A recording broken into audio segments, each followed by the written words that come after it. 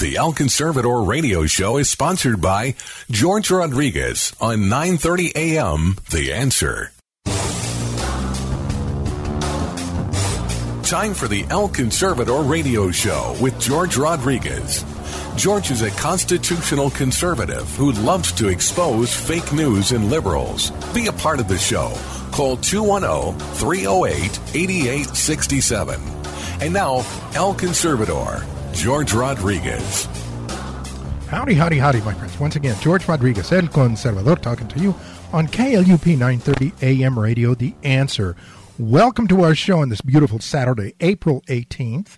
I hope everybody's doing fine. My health is very, very good. I hope yours is too, my friends. I hope you're staying safe. I hope you're being careful. Yeah, you know, we've got to take this thing serious. I am not sure how serious we have to be as far as the economy goes, because boy, we are going to be hurting if we keep this up. We need to really get the economy going again. But I hope everybody's doing fine. We've got a great program for you today, my friends. We've got Mr. Andrew Arthur from the Center for Immigration Studies, and he's going to be talking about this whole ridiculous push to release illegal alien detainees and criminals as well. Very interesting sidebar on that. This past week, there was a nurse in New York City that had recovered. She had recovered from the COVID virus. And unfortunately, she recovered from the virus, but she still lived in New York. And what happened was that she was mugged. She was severely beaten and mugged in New York City. This is, you know, my friends, we're so worried about the doggone criminals and the aliens getting sick. How about us getting victimized by criminals and by illegal aliens? How about that? How about politicians worry about that instead of, you know, it's an issue of public safety. It's an issue of our public safety, the taxpayers. We are cooped up and they are talking about releasing illegal aliens and criminals. Outrageous. Absolutely outrageous. So that's one topic that we're going to be chatting about. We've got also Mr. Justin Butterfield, who is with the First Liberty Institute. And Justin is going to be talking to us about the opposition to church gatherings and meetings that is going on, that's taken effect. I mean, we've got some folks like the governor of Virginia that have literally outlawed religious freedom. I mean, incredibly, the governor of New Jersey was on Fox News, was on Tucker Carlson, and literally made the comment, he absolutely made the comment that he wasn't thinking of religious liberty and the First Amendment when he outlawed gatherings, including church meetings. You know, it is really, really very telling how the claws of the left have come out in the name of public safety. It really, really is. Finally, we've got Laura Presley. Laura is my good friend who is the CEO of True Texas Elections. And I wanted to talk to her about this whole issue now, again, all related to the COVID pandemic, this situation where there is a huge push for mail-in ballots, a big push nationwide by mail-in ballots. Michelle Obama has gone on TV, and there's on MTV. There's a big push. The talk show hosts on Saturday night on the night shows are talking about it. I mean, the left is really pushing all out to have mail-in ballots, and she's going to be talking to us about the potential for fraud, because it is ripe. We have already seen many occasions where we've got vote harvesting going on with mail-in ballots, with the mail-in ballots of elderly. And, one of the things that really angered me the other day was to hear Jim Acosta from CNN confront the president on the issue of mail-in ballots and say, can you give us some examples? Because we've never seen examples. He is such an idiot. that it's so difficult to respect that man. It is absolutely so difficult to respect that man. Let's go to some quick news items before we go to our first interview. The fake news and food shortage is one of the things that's really popping up again right now, because the fake news is trying to now create a big panic over who's going to pick the crops. That we need farm labor, we need immigrant labor. Of course, that's what they call it, immigrant labor. They don't call it illegal alien. Fully 50% of the farm laborers are illegal aliens. And there is a big effort now to stop ICE from arresting illegal aliens on farms, to encourage more illegal aliens to cross so that they can work on the farms. There are any and every excuse to justify illegal immigration. That the latest one is food shortage, the potential for food shortage and farm labor, the shortage of farm labor. That's the latest excuse and justification.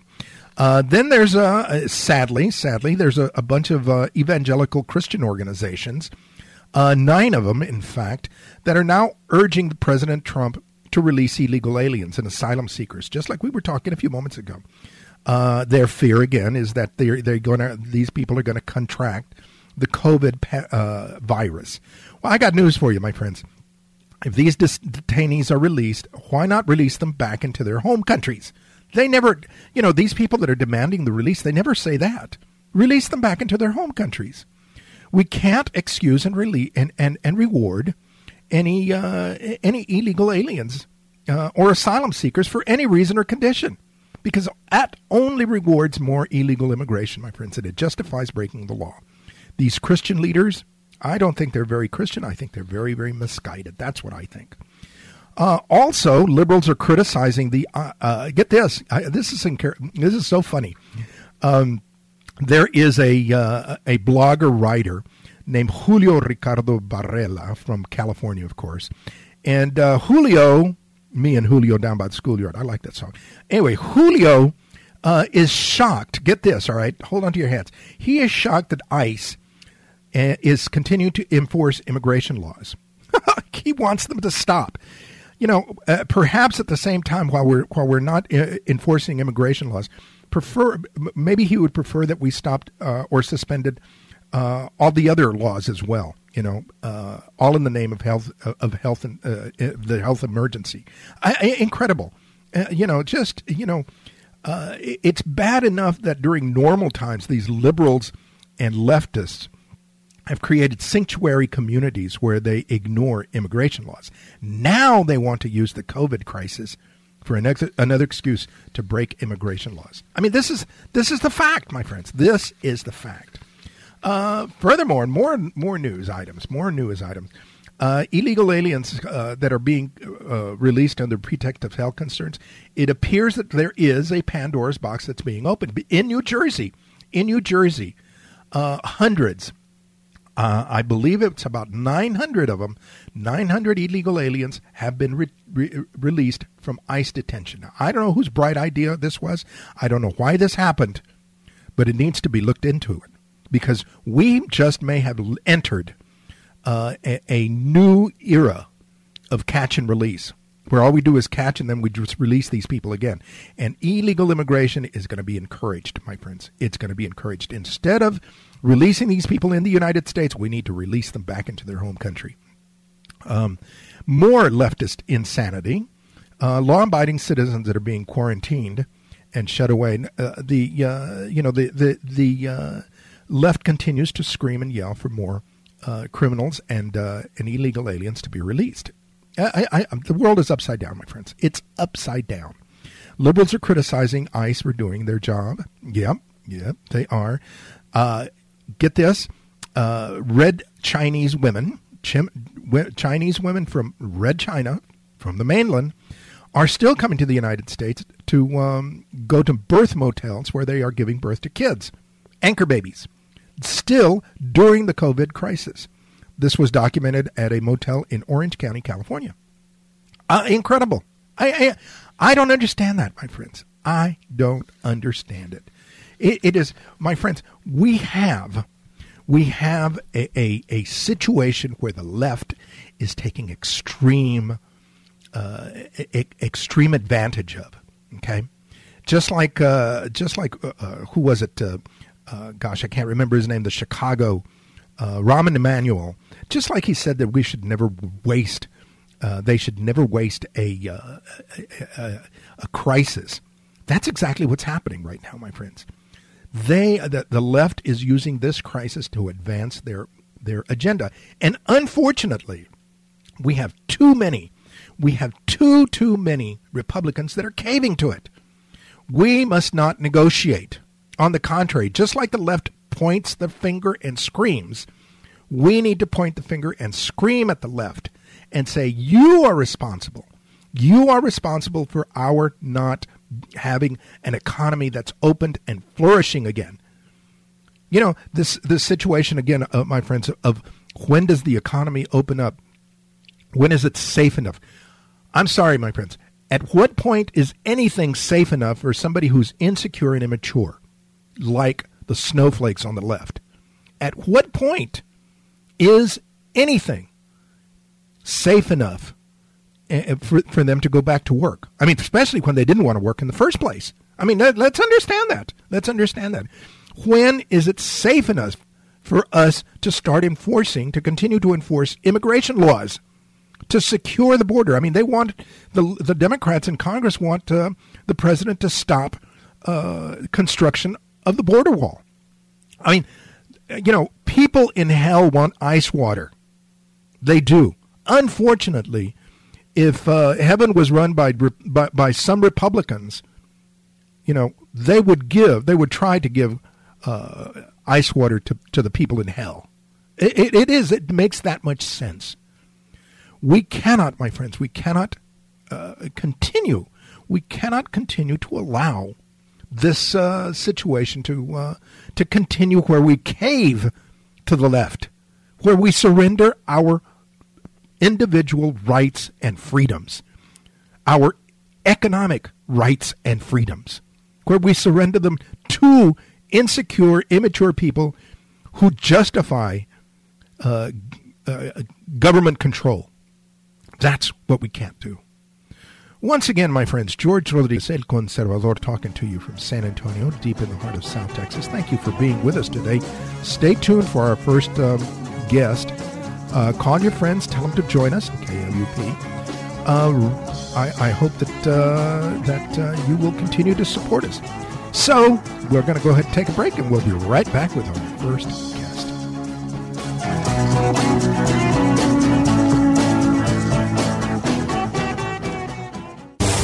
Hello, El Conservador listeners. If you are interested in following George Rodriquez, El Conservador, we invite you to follow him at his internet website, elconservador.net. You can also follow him on Facebook at George Rodriquez El Conservador and on Twitter at El Conservador for daily commentaries. You can also purchase his book, El Conservador, Conservative Opinions, online at Amazon.com. The book contains essays and commentaries about illegal immigration, fake news, and race relations. If you are interested in inviting El Conservador to speak to your group or event, please contact him through Facebook or through the station at 930amtheanswer.com. El Conservador thanks you for your support. Keep the fire of freedom burning.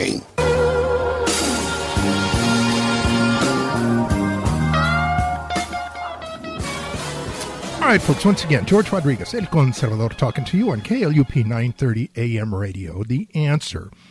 And we've got a new guest with us, Mr. Andrew Arthur from the Center for Immigration Studies. He is a presidential fellow there. And I wanted him to chat with us about the teleconference, the discussion that they had regarding this past week, regarding the issue of illegal aliens that are in detention, that are the demand by many, many, many organizations regarding their release. Many politicians and organizations are demanding that they be released because they are in danger of the health situation with the COVID virus. My question, I guess, is, or my position has always been, well, you know, what about us? You know, we're confined and we have to sit here in our homes and while they are being released after being detained because they were here illegally. So, Andrew, thank you for joining us and being on our show. Thanks so much for having me. What was the result? What was the discussion about regarding this situation? Well, the question was the safety of the community. The safety of the community is a health matter. The safety of the community is a public safety, a criminal matter, of having aliens detained in ICE custody versus having aliens released from ICE custody back into the community. And there were a number of very important points that were raised during this discussion. A lot of people have argued that all of the aliens who are currently in ICE detention should be released because, of course, they're confined individuals, confined in a space, and therefore more susceptible to contracting COVID-19, the novel coronavirus. And a lot of important points were raised. Probably the most important one is that when aliens are detained, and keep in mind that aliens are detained by law for a variety of reasons. Some of them are subject to mandatory detention because they entered the United States illegally so that they can make asylum claims. Some of them are detained because they've committed crimes, some very serious crimes. And then some of them are detained because they're waiting travel documents to be sent back home. So ICE actually has three forms of detention: detention that it runs itself, detention that it contracts out to private corporations, and detention at local county jails, including some down in Texas. Each one of those facilities, whether they're run by ICE or run by somebody else and paid by ICE, is subject to very strict standards called the Performance-Based National Detention Standards. And the PBNDS, as they're known, actually has 41 pages of guidance about how health and hygiene is to be provided to those individuals while they are in ICE custody. They're subject to health screening at intake.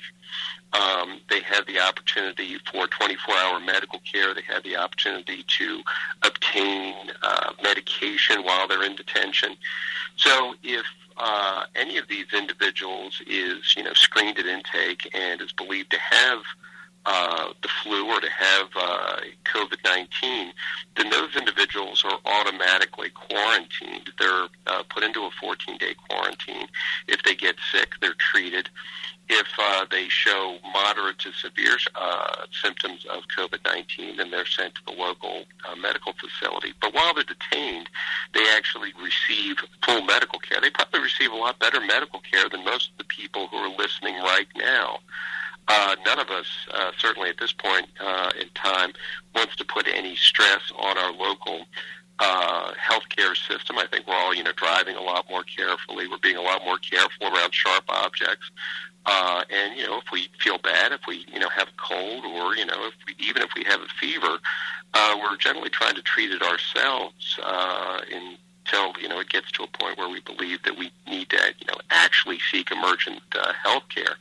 Most of your listeners probably have had non-elective surgery. Those who are subject to health issues have had their doctor's appointments canceled, non-elective surgery canceled. So they're not actually able to access health care themselves. But it's important to note that while in detention, these individuals actually have full 24-hour access to medical care if they need it, and to medication if they need it.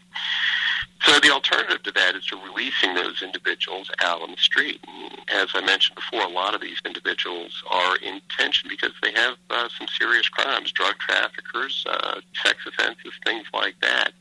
And if released onto the street, there are one of three outcomes. One, they won't contract COVID in the general population, and they won't commit a crime. Two, they will contract COVID, and they'll put a burden on the local health care system.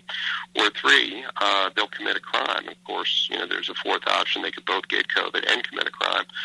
So looking at the big picture, exposure, it's actually better as a healthcare matter, it's better as a public safety matter that those individuals remain detained rather than being released. Interestingly enough, yesterday, one of our panelists was Thomas Hodgson, who's the sheriff of Bristol County, Massachusetts. Sheriff Hodgson has been court-ordered to release a number of aliens, some of whom have very significant crimes. And I recommend your listeners go to our website, cis.org, and you can actually watch Sheriff Hodgson describe some of those crimes, but very serious crimes that impact the public safety. But he's been required to release those individuals by a judge in order to protect them in the eyes of the judge from exposure to COVID while they are in immigration detention. Amazing. And it's important. It's important to note that when they're in immigration detention, they're in a closed environment. The officers the correctional officers who provide the detention are, themselves screened before they go to work. If anybody, enters the facility, they're screened. Hand sanitizer, soap is available as a common matter at these facilities. So they're actually probably in a much better position in their detention facilities than they would be in the general public. Amazing. One of the things that also worries me is that we might turn this back into a catch and release type situation where we would release these folks and we never would see them again. Is that a potential? Yeah, that raises an even bigger problem. Right now, Customs and Border Protection is operating under guidelines from HHS under Title 42 of the United States Code to, prevent the introduction into the United States of individuals who, may be themselves carrying COVID-19. This is especially a big issue in Texas, in Arizona and California, where, the border is right on the other side. And so, they're very quickly turning individuals around who enter the United States illegally or don't have proper documents. And they're doing that because they don't want to have large populations of people in their detention centers. If we were to release all of the ICE detainees in the United States, that would have the effect of encouraging people to enter the United States illegally, knowing that they themselves are not going to be subject to detention either. And quite frankly, if anything, that would exacerbate what is already a bad situation for the 90% of Americans who are living under stay-at-home orders, shelter-in-place orders, quarantine orders, whatever you want to call it. So we would return to a situation like we saw last year, especially last May, when we saw tens of thousands of individuals who were apprehended at the border. The border would literally be overwhelmed by people. So again, there is a moral risk to mass release of individuals, but it's important to underscore the fact that these individuals are safer in ICE detention than they would be in the public as a whole.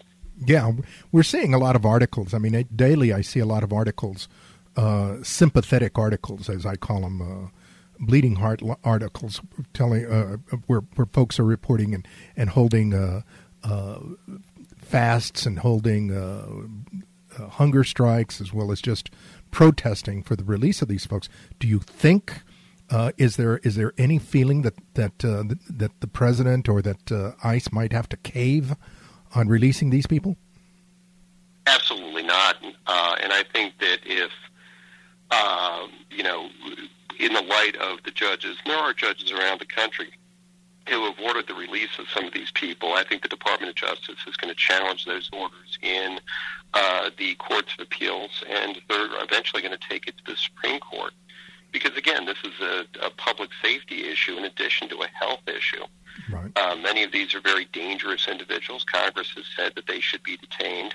And, quite frankly, what they're protesting, what they're complaining about is the conditions of their confinement. In reality, the conditions of their confinement are better than the conditions under which most Americans find themselves living today, at least from a health standpoint. That's right. So I don't think, I cannot imagine a scenario in which the Trump administration would cave, in which ICE would cave, And I believe that Attorney General William Barr's attorneys, and he has 110,000 people working for him. Yeah. I think that they're going to vigorously litigate these cases in order to prevent a mass release, because, again, it would not only endanger the public, but it would also create a humanitarian and a national security disaster at the border. Andrew, we need to close here. Tell the folks how they can follow CIS and if they want to get more information.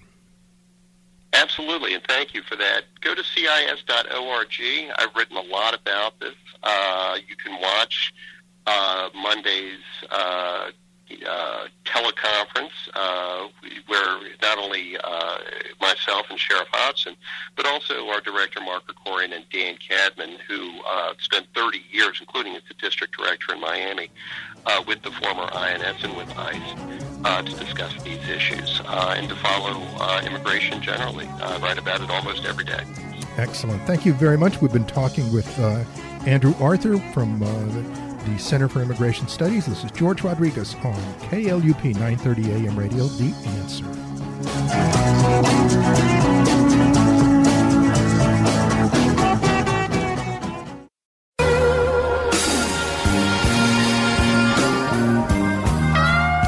Howdy, my friends. Once again, George Rodriguez, El Conservador, talking to you on KLUP 930 AM Radio, The Answer, here in San Antonio. And we've got a new guest with us, and I reached out to him because I think that this group is doing a lot for the issue of religious freedom.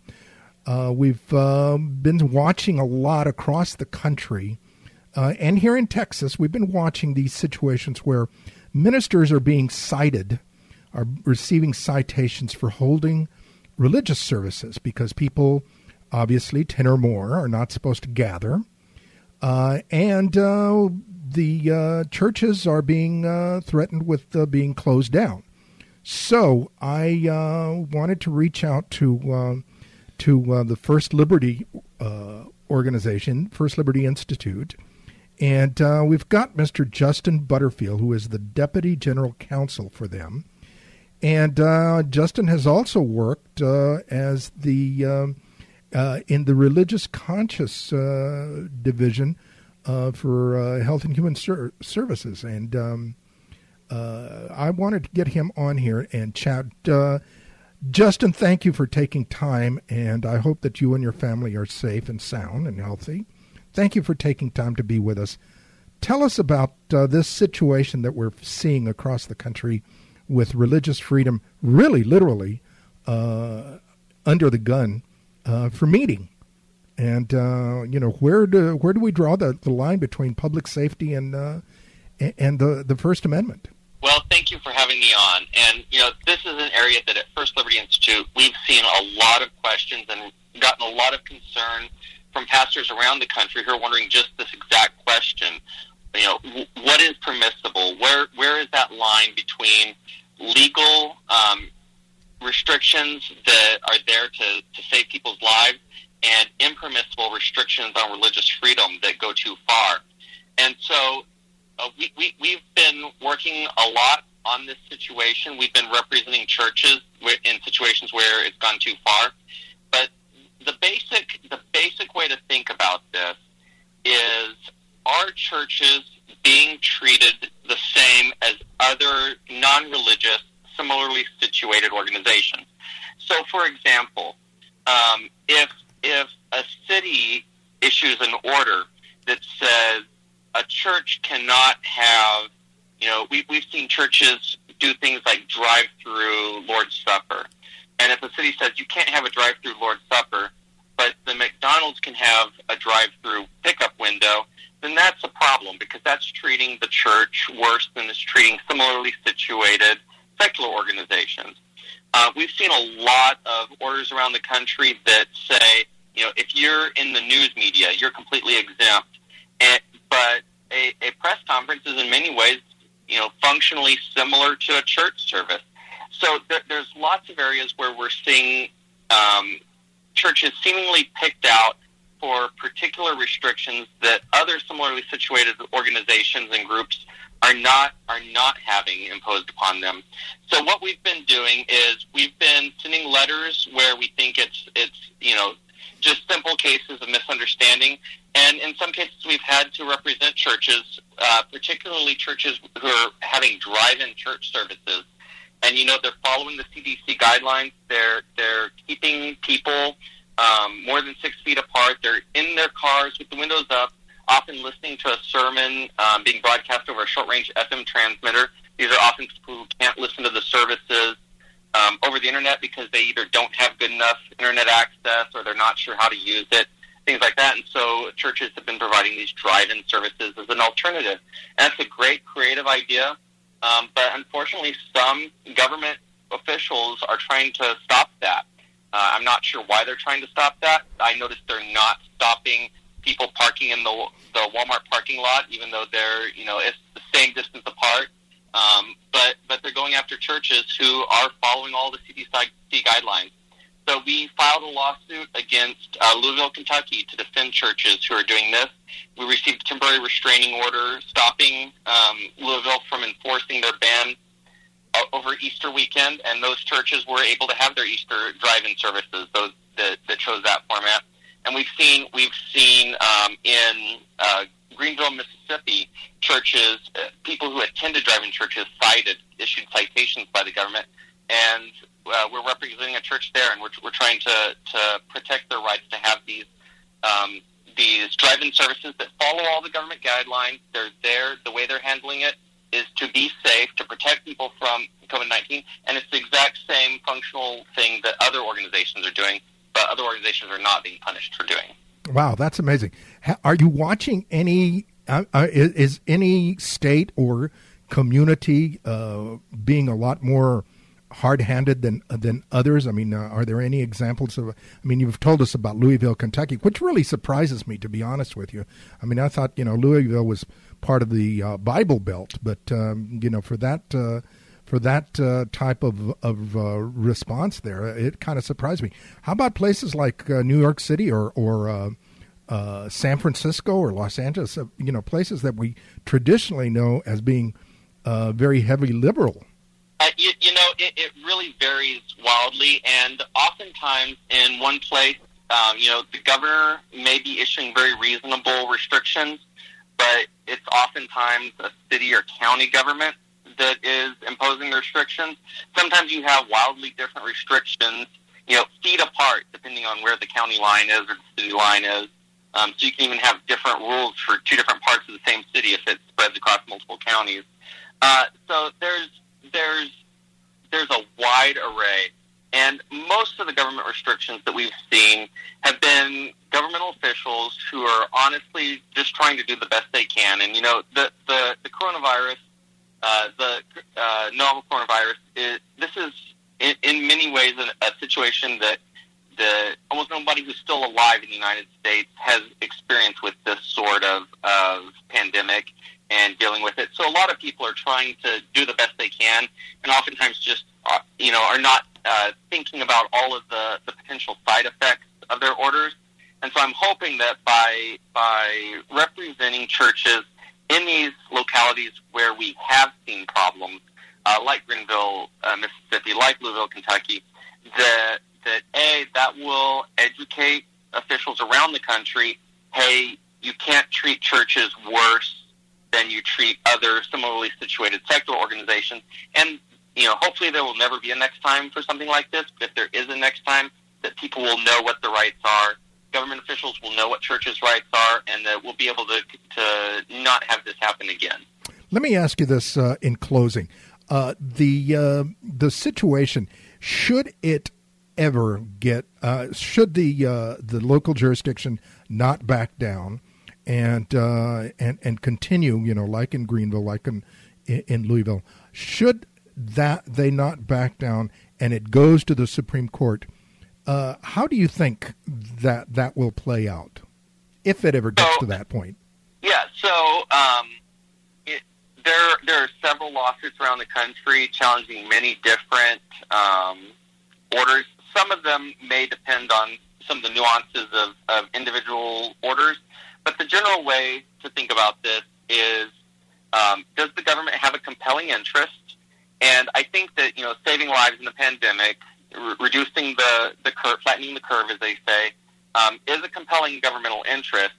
But as time goes on, that may change. After the curve has been flattened, the government's interest may change, and that may actually change the constitutional analysis. So you have sort of changing factual backgrounds over time can affect that. But then you also have, what are the particulars of the rule? Does it treat churches and religious organizations worse than it treats the McDonald's or the Walmart parking lot or things like that? Does the order, call out churches for special treatment, or is it treating everybody the same? If you have an order that makes no exceptions, it treats everybody the same, then that looks like it's really in furtherance of a compelling governmental interest. It looks like they're not, there's no sort of targeting of churches, no sort of targeting of religious organizations. This is actually what they think, then a lot of those may be permissible. But where we have instances where churches are subject to special rules or extra type restrictions, I think that those will be struck down. Wow.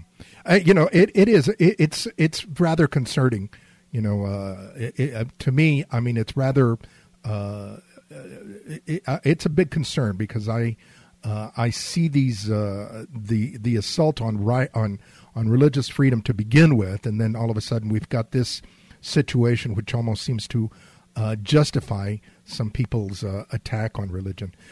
Tell the folks how they can contribute or donate or support the First American Liberty, or the First Liberty Institute.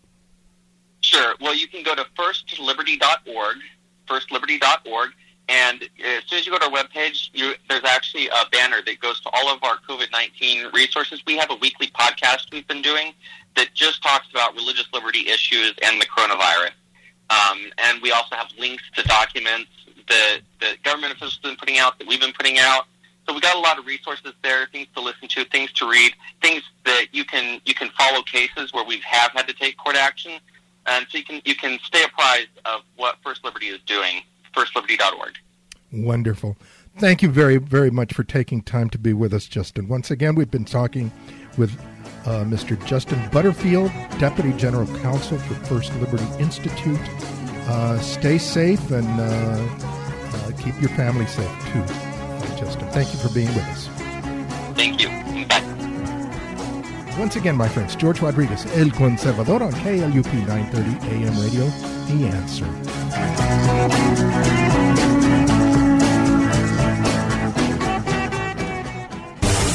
Hello, El Conservador listeners. If you are interested in following George Rodriquez, El Conservador, we invite you to follow him at his internet website, elconservador.net.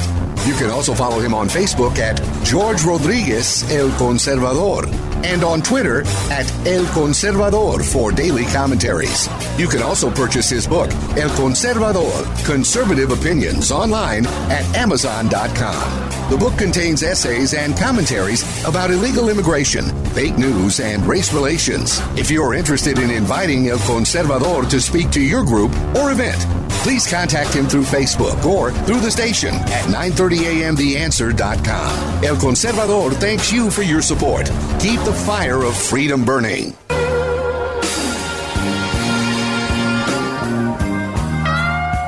Once again, my friends, George Rodriquez, El Conservador, talking to you on KLUP 930 AM radio in San Antonio.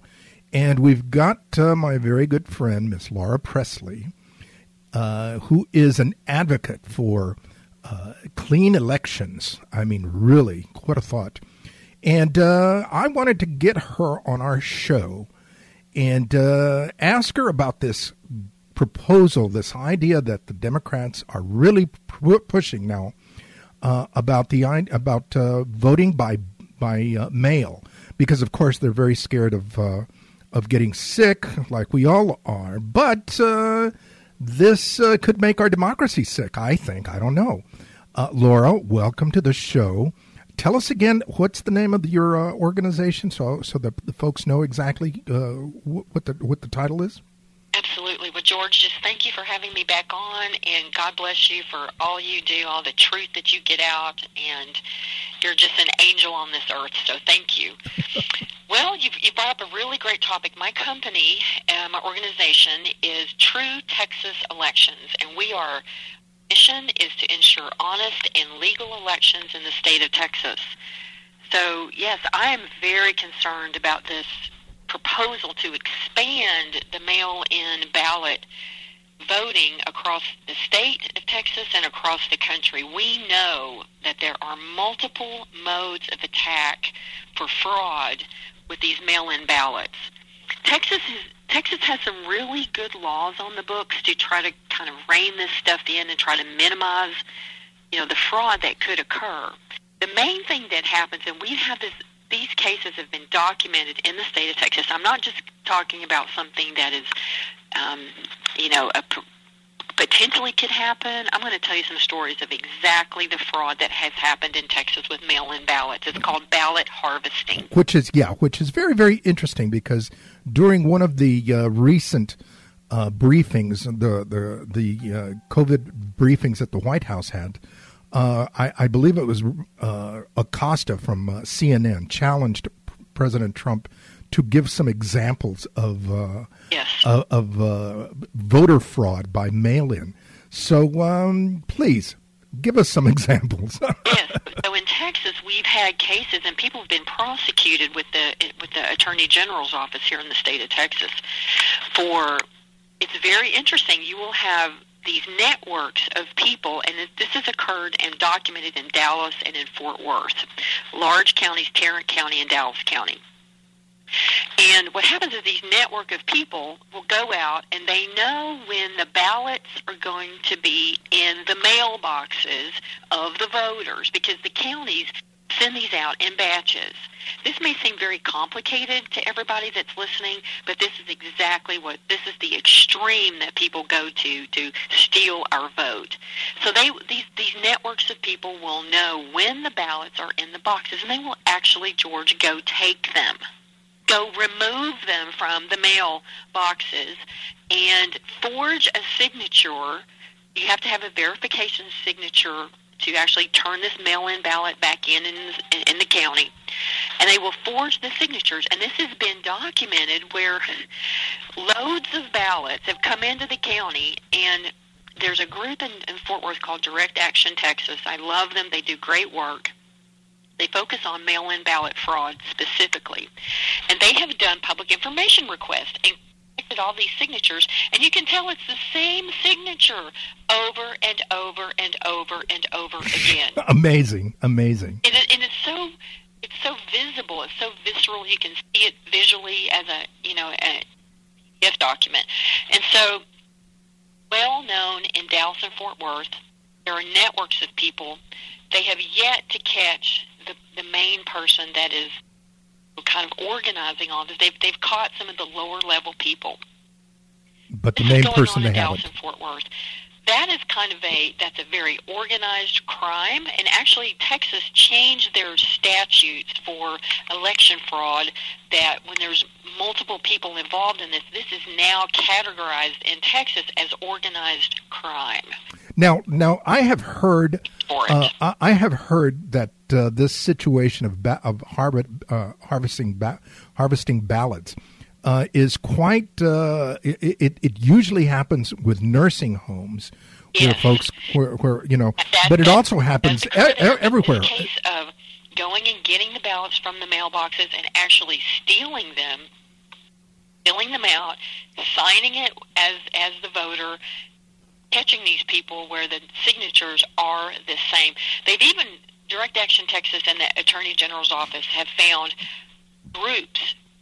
Let's say there's neighborhoods in Dallas and Fort Worth where a certain person would be over that neighborhood and would go gathering those ballots out of the mailboxes and signing them and turning them into the county. Amazing. Group these people by sections and districts and neighborhoods with signatures.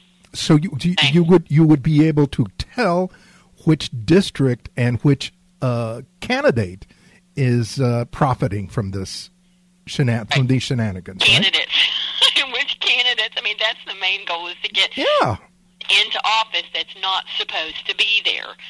So that, and there's some, presumptions of who's maybe driving the boat on this. But this is a direct example that's happened in Texas, and it's documented. It's been prosecuted. That is the biggest problem. The other thing, George, is even just helping, people who, they know when the mail-in ballots are going to drop to the mailboxes. This is another method that has happened. They have sent out people to say, we're here for this candidate. We're here to help you if you have a mail-in ballot you need help with. And they'll go into the homes, and people will let them walk in their home and fill out their ballot for them.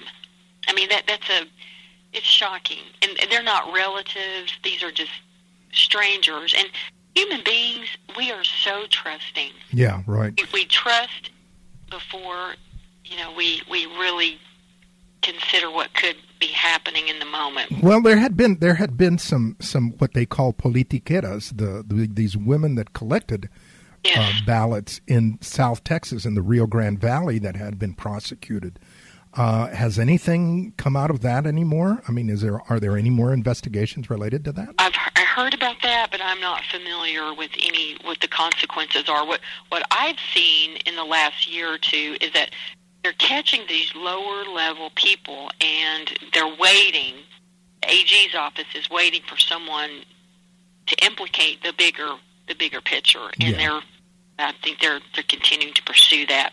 But this mail-in thing, expanding mail-in ballots, is huge fraud, and voting in person is the most secure way to ensure that our elections, and just expanding this method of mail-in requires that you have to be in a certain category. You have to be over 65, you have to be disabled, or you're going to be out of the county when the election's occurring.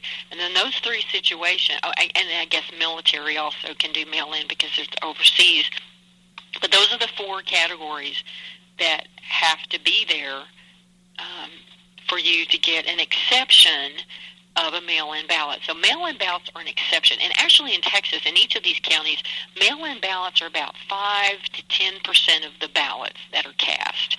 Most of the other 90% or 95% of the ballots are cast in person, early vote, or on election day. So this is, point in Texas, it's a small number. Mm-hmm.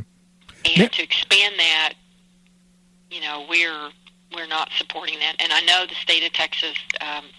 Well, there's enough resistance already against the idea of voter ID, let alone this. You don't have a clue who's exactly. You don't have a clue who's filling out that ballot, and that's like we said. Even Texas has got some of the best laws and best procedures to catch the fraud, and we're catching it.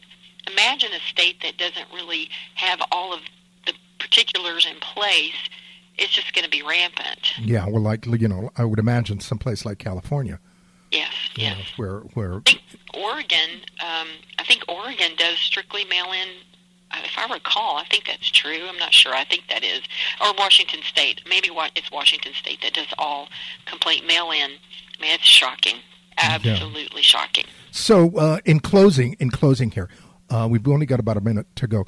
What do you think needs to happen rather than lightening up, on this situation? What do we need to tighten up, and where does it need to be tightened up? The states, the federal government, the counties. Where do we need to tighten up all this? Well, and all the voting laws are by state. Very few voting laws are at the federal level because that's really not constitutionally. That's not something the Constitution gives the federal government the power to regulate and to dictate exactly the processes for elections. My belief, George, is in-person voting on election day is the most secure. Early vote, anybody that's listening, people love early vote because it's convenient, but I'm going to tell you what, when the counties have 4 days to handle all of these electronic ballots, I've seen counties who have downloaded the early vote data on Friday night and Saturday and changed the data and reloaded it back on Monday or Tuesday. Early vote is not secure. Election day is the most secure in person with some type of paper trail.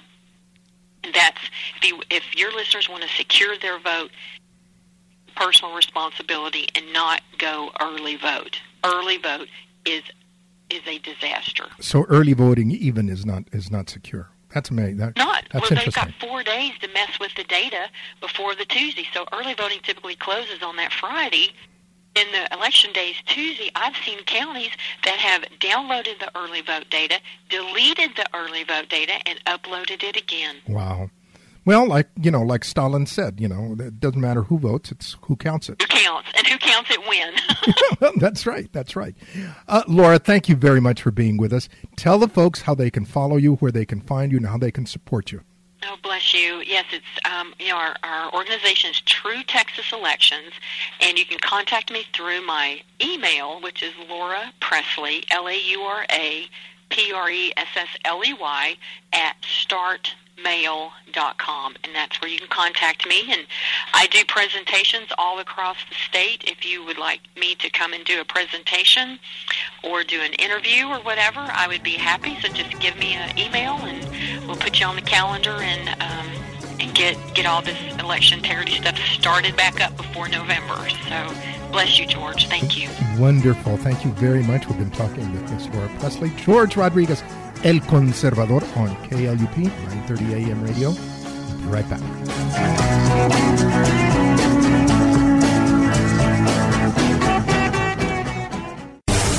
Hello, El Conservador listeners. If you are interested in following George Rodriguez, El Conservador, we invite you to follow him at his internet website, elconservador.net. You can also follow him on Facebook at George Rodriguez El Conservador and on Twitter at El Conservador for daily commentaries. You can also purchase his book, El Conservador, Conservative Opinions, online at Amazon.com. The book contains essays and commentaries about illegal immigration, fake news, and race relations. If you are interested in inviting El Conservador to speak to your group or event, please contact him through Facebook or through the station at 930amtheanswer.com. El Conservador thanks you for your support. Keep the fire of freedom burning.